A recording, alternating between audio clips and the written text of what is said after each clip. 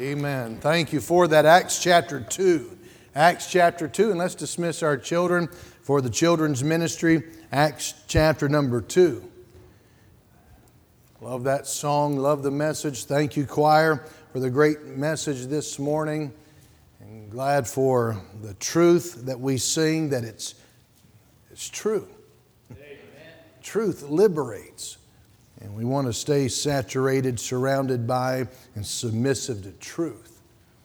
This morning, we're going to look at we're going to launch into a little bit of a new series here. Our theme this year is experiencing God. And you've got always a ditch on both sides of everything that's right and true.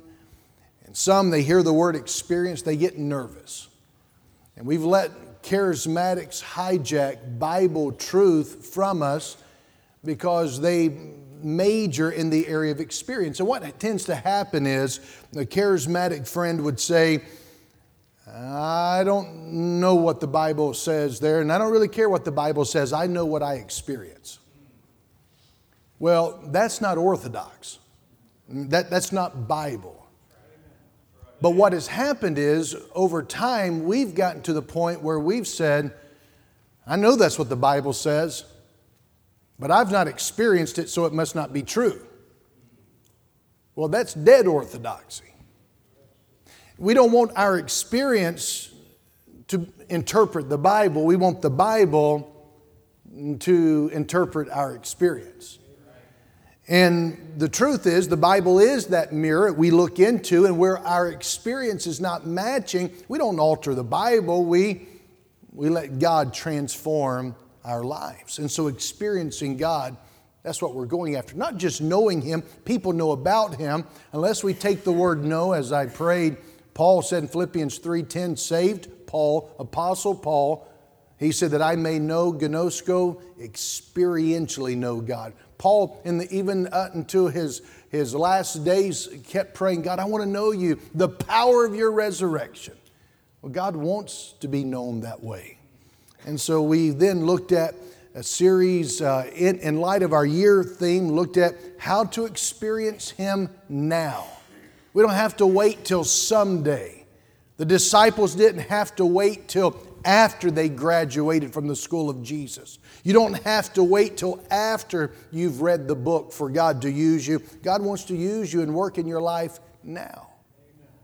Well, I want us to look at another segment of this same vein, but we're going to look at some healthy habits for Christians, healthy habits for the church. And we have 5 habits of healthy Christians. And this morning, I've entitled this message, it's the overview of this, but it takes 5 to thrive. And it's going to take implementing these healthy habits or spiritual disciplines in order that we would thrive. Not just flounder, not just make it through. And in Acts chapter number 2, we see at the end of the chapter a description of the church that has experienced an empowering by the Spirit of God. And let's go ahead and stand and we'll read this and we'll jump in. Again, we're going to look at this as an overview this morning that'll lead us into our 5 habits. And we'll take one habit and we'll look at those each Sunday in order that we would thrive. And I believe that that's the whole point and design of these spiritual disciplines. Verse 41. Then they that gladly received His word were baptized. And the same day there were added unto them about 3,000 souls. And they continued steadfastly in the apostles' doctrine and fellowship and in breaking of bread and in prayers. And fear came upon every soul, and many wonders and signs were done by the apostles. And all that believed were together and had all things common, and sold their possessions and goods, and parted them to all men as every man had need.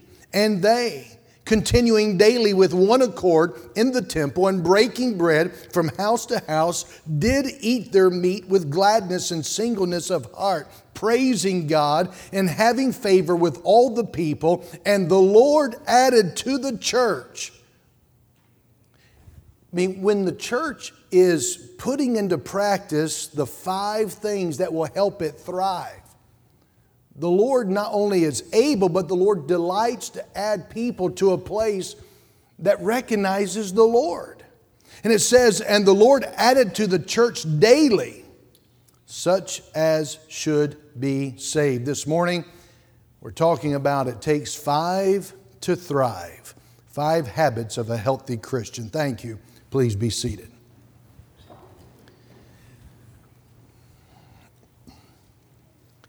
Years ago, I was introduced to a book, a secular book, and written by Stephen Covey, who is now passed away. And I don't know if he ever was a Christian, but he was one that wrote the book of the 7 habits of a successful leader.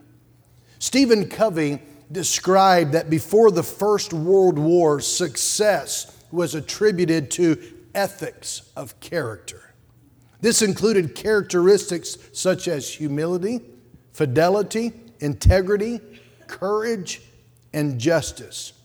He said, but after the war, there was a shift to what Covey refers to as the personality ethic. And he said, here success was attributed as a function of a person's personality, their public image, their behaviors, their skills. Yet these were just shallow, quick successes, overlooking the deeper principles of life. Stephen Covey argued that it's your character that needs to be cultivated to achieve sustainable success, not your winsome personality. See, what we are says far more than what we say or do. The character ethic, as Stephen Covey presented it, is based upon a series of principles.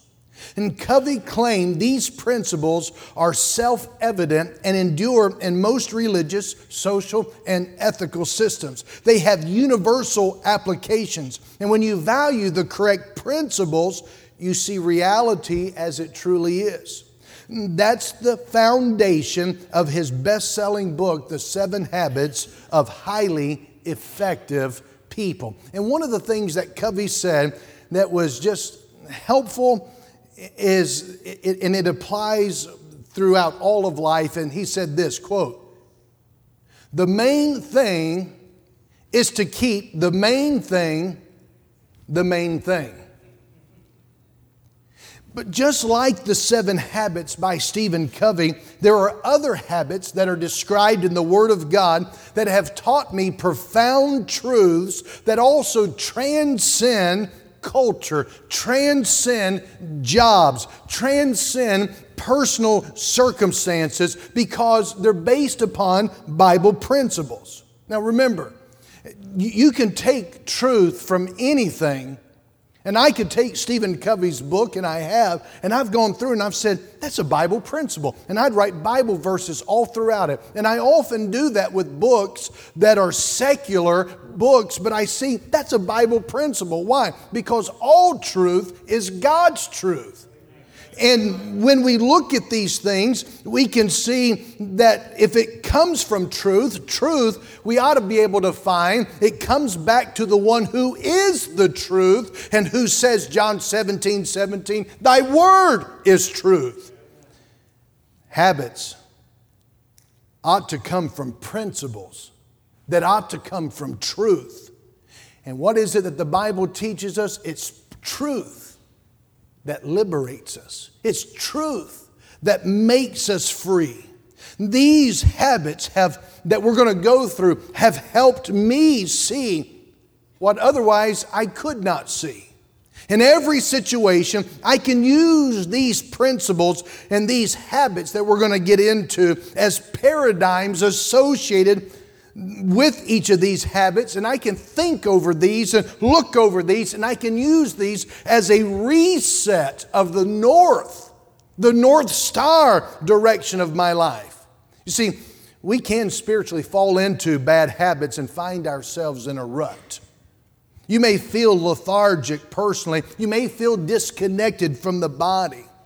And if you feel stuck and you look to grow, then understand that God has given to us these particular habits. And there are many more, but all 5 of these we find in the early church in individual believers' lives there in Acts chapter 2 that we just read in those remaining verses. And let me remind you, it's because of what we just read in those verses and these habits and spiritual disciplines that translate into the remainder of the activity of the book of Acts. Each of these habits is fundamental to our Christian life. Let me mention to you these habits. Number 1, it's weekly worship. Number 2, it's daily prayer. Number 3, it's daily scripture reading. Number 4, it's regular giving. And number 5, it's sharing your faith or communicating your testimony. It's being soul conscious. It's confrontation regarding truth. These habits, they're fundamental to our Christian life.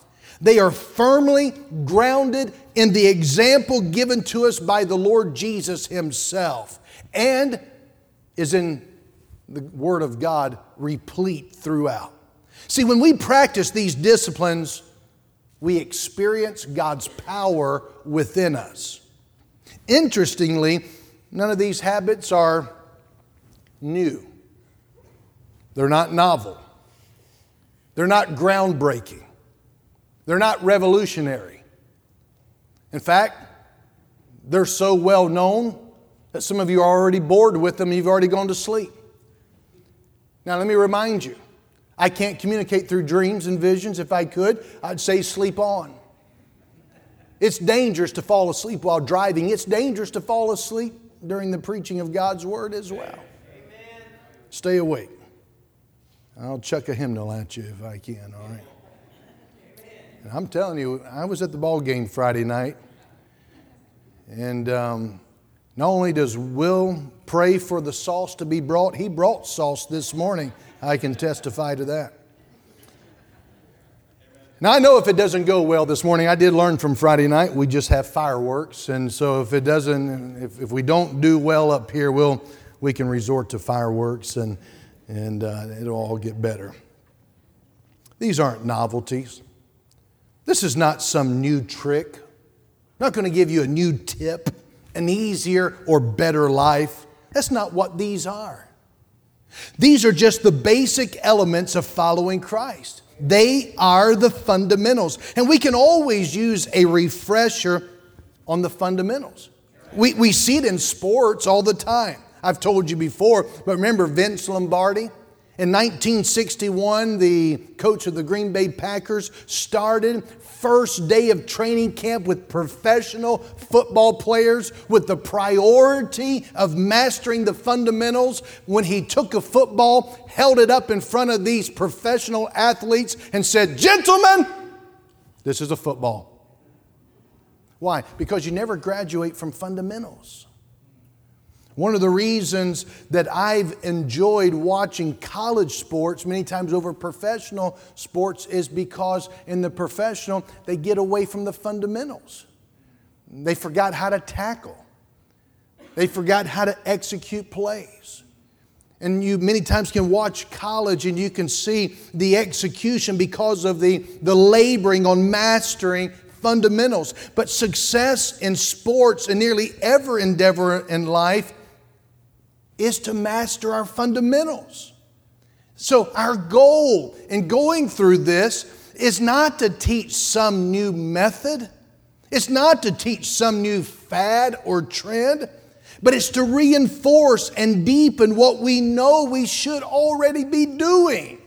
We know that we should go to church. We know we should pray. We know we should be reading the Bible. We know that we should be giving through the local church. We know we should be communicating to people about their soul that will live forever somewhere. But in this, we need to let this examine us and allow God to help us examine ourselves. Now, we're going to look at some questions that come with this, and that is, well, what are we doing with the basics? How are we doing with the basics?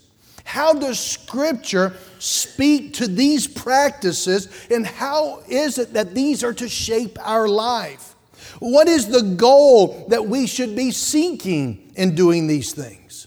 Now, the word discipline, spiritual disciplines, and spiritual habits. The word discipline comes from the word disciple. No wonder many don't want to be disciples of Jesus, because they don't want to be disciplined. What does discipline mean? It means to be instructed, to be controlled. And so this morning, what I want us to do is simply look at this overview of this. 3 questions that tend to come up, and I dwindle them down from many questions that people have asked in discipleship when it comes to these. I want to try to answer these questions to launch us into this over the next 5 weeks or so and talking about these spiritual disciplines. Here's number 1. Question number 1. Why does God want me to grow spiritually? That's assuming that He does want me to grow spiritually. And the answer to does He want me to grow is yes. But why does God want me to grow spiritually? Someone says, well, I thought salvation is without works. I thought salvation was a gift. I didn't think we had to do anything to get saved. And that is true. Salvation is completely by God's grace. You don't do anything to earn your way to God. But spiritual disciplines and habits, while they do not and cannot earn your place in God's family or in heaven, spiritual disciplines and spiritual habits, they have a part in God's family. See, salvation, listen, is not a response by God to something that I do. Salvation is not a response by God to something that we do. Rather, spiritual discipline is a response to what God has already done for us. You're not saved by spiritual discipline of any kind, but when you get saved, there ought to be the response of spiritual disciplines. See, spiritual disciplines and habits are our response to God and what He has already done for us. You know, we can only desire God. We can only follow God because of whatever work He's already doing within us. 1 John 4:19, we can only love Him because He first loved us. So all of our Christian life ought to be a response to what God has already initiated, what God has already invested, what God is already doing within our life. See, when God saves a person, He begins a holy construction process. Amen. It's a process called sanctification. Amen. What is this matter of sanctification? Well, it's simply the process by which we become more like God Himself. I like to tell people when they get saved, God literally moves inside of you, and your great joy is to learn how to live with the one who lives inside of you. And that process is sanctification. See, the truth is God loves you just as you are. But He loves you too much to leave you that way. God's will, God's plan is for us to be like Jesus, and not just be like Him in imitating, but to be like Him in essence. In other words, to experience His peace, His love, His joy, His power. You can't emulate. You can't manufacture. You can turn the other cheek, and you can do that. You can manufacture that. You can grit your teeth and I'll turn the other cheek. You can grit your teeth and bow down and pray like Jesus did in the garden. But you can't manufacture peace, joy. So when I say be like Jesus, I'm not talking about just in your motions and mannerisms. No, I'm talking about in your very spirit. What you can't do, it's His holy construction process within our life. God's will is to conform us into His image. See, many Christians, I think, are like the airplane pilot who came on the loudspeaker and said, "Ladies and gentlemen, I want you to know that our navigational system has malfunctioned. We do not know where we are going. We do not know where we are. But the good news is we're making excellent time." You know.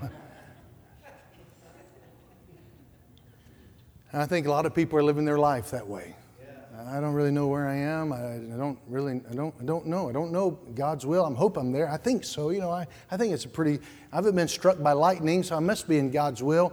And the truth is, many don't really know, but we're making good time. You know, we're right where God would have us to be. I'm not dead yet. I want you to understand, it's God's will. He wants you to grow. So, in this first thought, we're saying God doesn't save us by our good works. Why? Because you can't do enough. There's never been enough good works you can do. He saves us, however, in order to do a good work within you. He wants you to look like His Son, Jesus. What is the victorious Christian life? What is the normal Christian life? It's my life, divinely filled and supernaturally empowered by Jesus Christ to love God and to serve people for God's glory. That's what God's wanting to do in your life. See, these habits are how this transformation process accelerates. These habits are the same ones, do you know, that Jesus practiced in His very life here upon this earth? These spiritual biblical disciplines are the means by which the Holy Spirit can work within us, changing us from the inside out. See, God can change the way you think. God can change what you love. God can align your thoughts and desires with His and take your actions and turn them and make them a part of His perfect and good will for your life. But spiritual disciplines are God's way of changing us and making us more like Him. Number 2. Here's a second question. Do spiritual disciplines lead us to, I may have given Brother Cherry a different word here, inauthenticity? Did I put hypocrisy? Do spiritual disciplines lead us to hypocrisy or being not genuine? An inauthenticity. In other words, if I do all those things, preacher, won't that just make me a Pharisee? Should we pray when God's Spirit leads me to pray? And shouldn't we give whenever God prompts us to give? And should we be real and genuine? And if we're just doing these things, we're just going to become Pharisaical. Do all these habits and disciplines, is there a danger that they'll lead us to hypocrisy? And let me say this, it's never bad to be spontaneous and responsive to God's Spirit. When God leads you to pray, you already had your hour with God and God leads you to pray some more, pray some more. God leads you to fast when you were not planning to fast, you better fast. When God leads you to give, when you don't have it planned to give, you better listen to God and give. When God puts upon your heart and says you better talk to that person about their soul, you better listen to God. I remember coming out of store one time and going to my car and I past this person. I was going into the store. The person was coming out, and I sensed God saying, you need to talk to them about their soul. And I thought, well, I've got a limited time. Let me get in there, and I'll find somebody else. And it was as though God said, if you don't turn around and talk to them, you've disobeyed and you've grieved my spirit. So I turned around and I tried to find where that person was real quick, saw them getting into their car and said, hey, listen, I passed you, but I just want to give you this good news gospel tract. It helps you know how you can have forgiveness of sins and eternal life. The person looked at it and said, how did you know? I said, how did I know what? He said, how did you know? And the person went on to explain, I'm so tired. I was just picking up some things for my family, and I was heading home to take my own life. I said, I didn't know, but God does. I said, rather than taking your life, God wants to give it to you.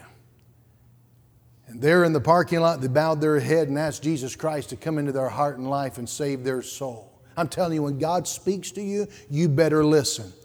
But just because something is a discipline or a habit does not mean it is inauthentic or fake. It doesn't mean you're a hypocrite. On the contrary, disciplines are how we become who we were made to be. Many people justify a variety of behaviors by calling them natural. Natural. But I want to say, natural? Natural for the human race? Natural would be for you not to brush your teeth.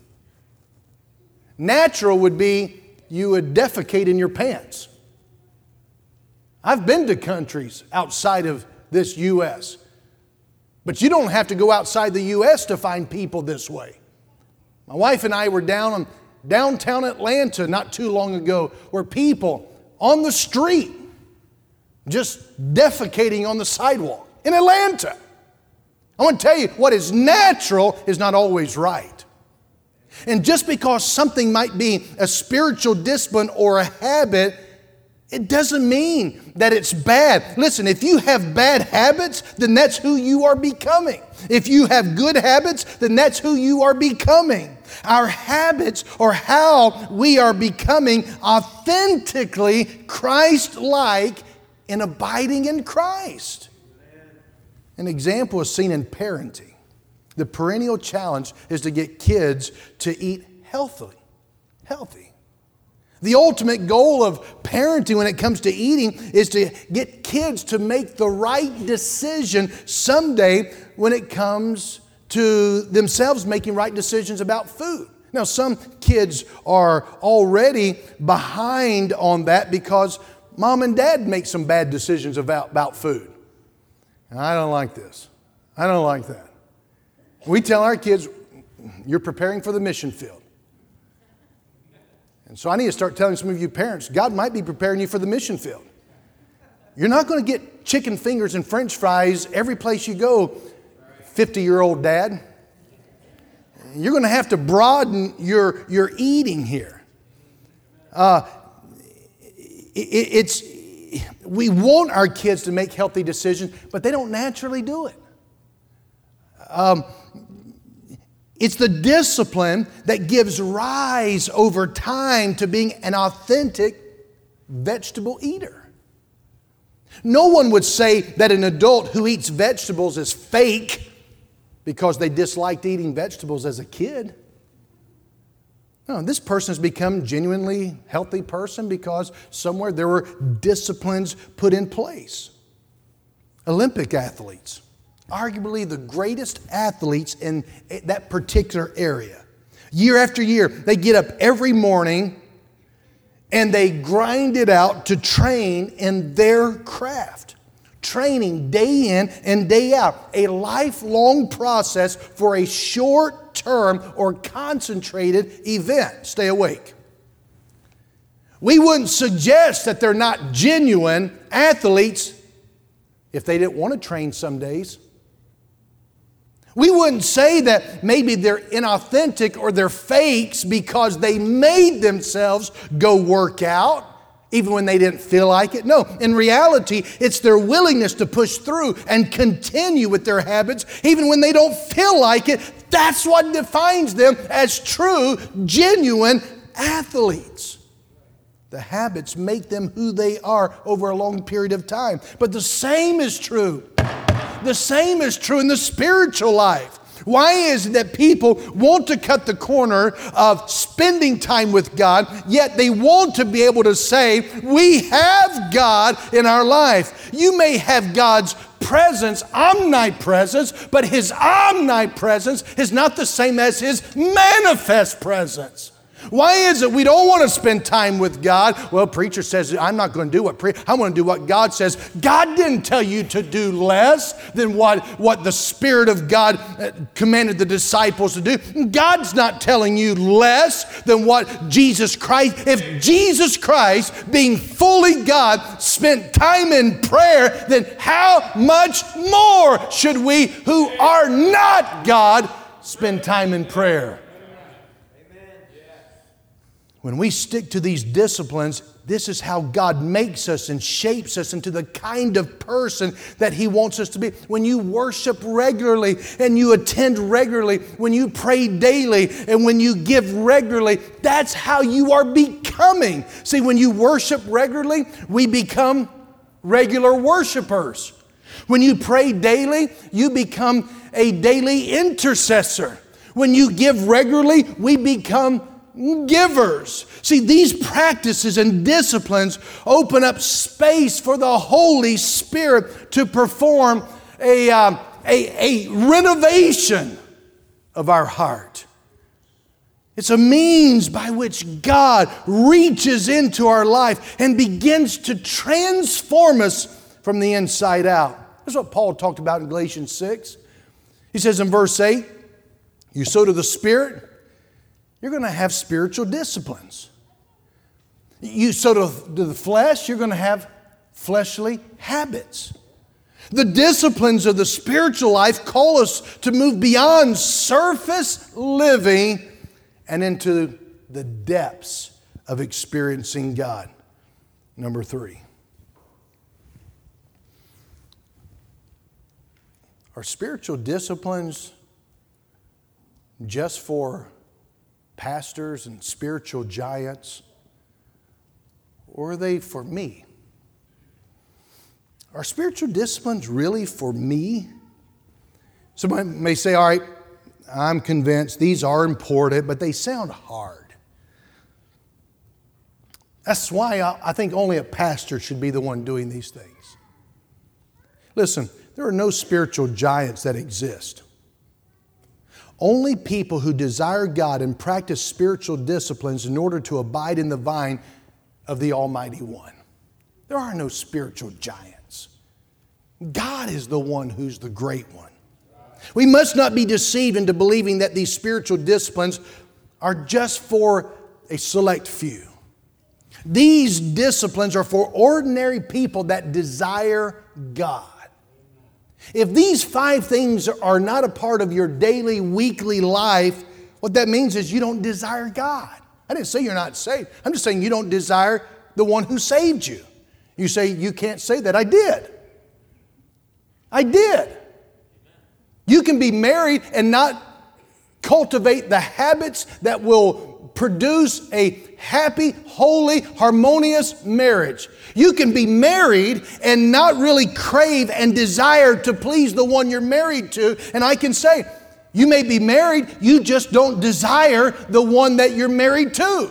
Oh, you may desire a certain feature, you may desire a certain aspect, but you're not desiring what God designed by way of marriage. And listen, what God designed by way of salvation is not going to happen by osmosis. It's not going to happen automatically. It's not going to happen because you will it to. It will only happen over a process of applying the 5 that will cause you to thrive.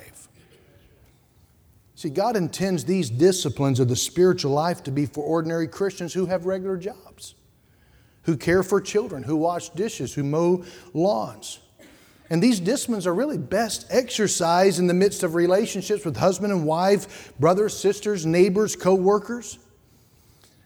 Now, listen, all of us are slaves. All of us are slaves or the product of ingrained habits that destroy and work against our life with God.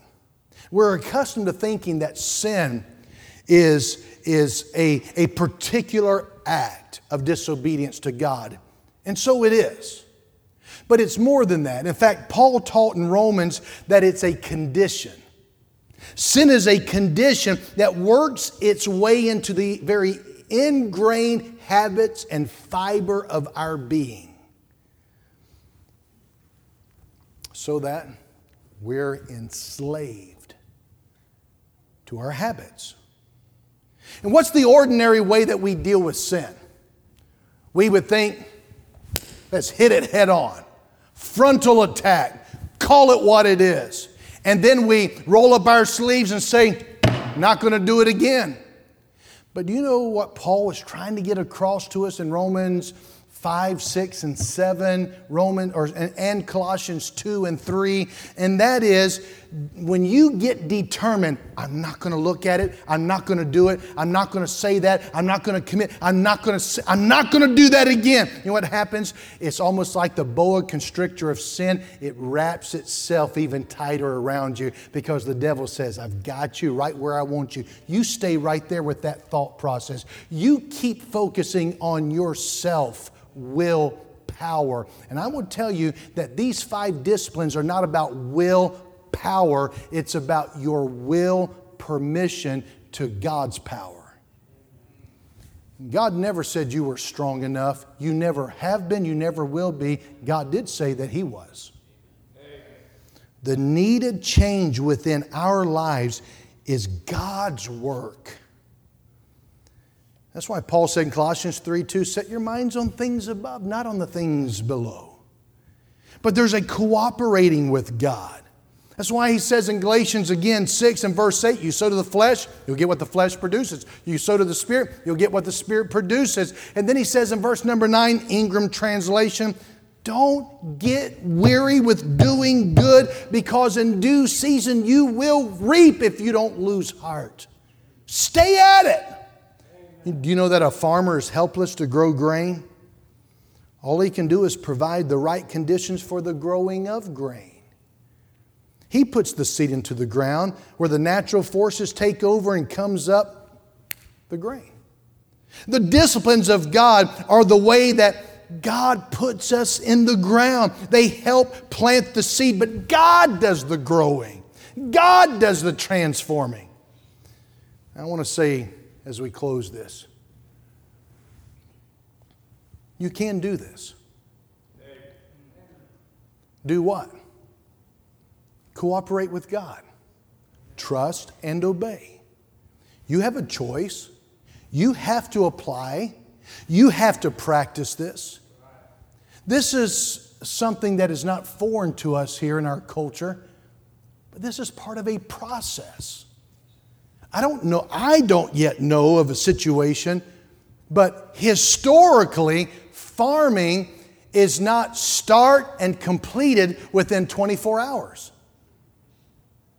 But it's several 24-hour periods that comprise a process. You know, the Christian life is so often compared to a process. I think God wants us to get back to focusing on the fundamentals that make up this powerful process. This is a journey. This is a journey that will change your life. This is a journey and a process whereby you will know fruit, you will know joy, and you will experience power. Let me close with this. Joel Hans Embiid is a Cameroonian professional basketball player for the Philadelphia 76ers. After 1 year of college basketball with Kansas Jayhawks, he was drafted 3rd overall by the 76ers in the 2014 NBA draft. Embiid is a 6-time NBA All-Star, a 4-time member of the All-NBA team, and a 3-time member of the All-Defensive team. The drive that he has made this 29-year-old one of the most dominant players of his generation. He's a 5-time All-Star and runner-up in the league MVP voting the last couple of seasons. It also has made him rich. With a $33.6 million salary and an estimated $8 million annually from endorsements and licensing income, it ranks him among the world's highest paid athletes. He also had a big score in August of 2021 when he signed a 4-year, you listening? $196 million Supermax contract extension with the 76ers. And that is expected to take his salary to $46.9 million the next season and a whopping $58.2 million in 2026 to 2027. And to him, he feels like one of the best parts of that was he negotiated the contract himself without using an agent that saved him 4%.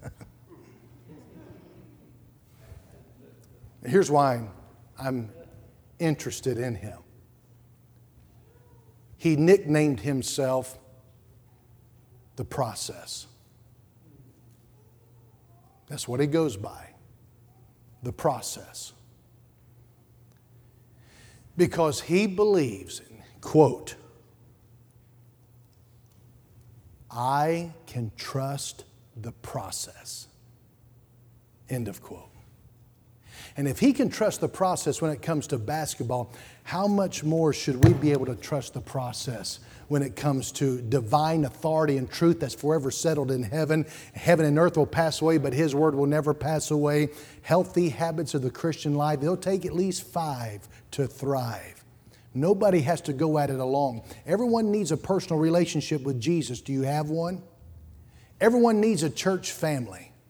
Everyone needs a pastor. Let's stand together, please.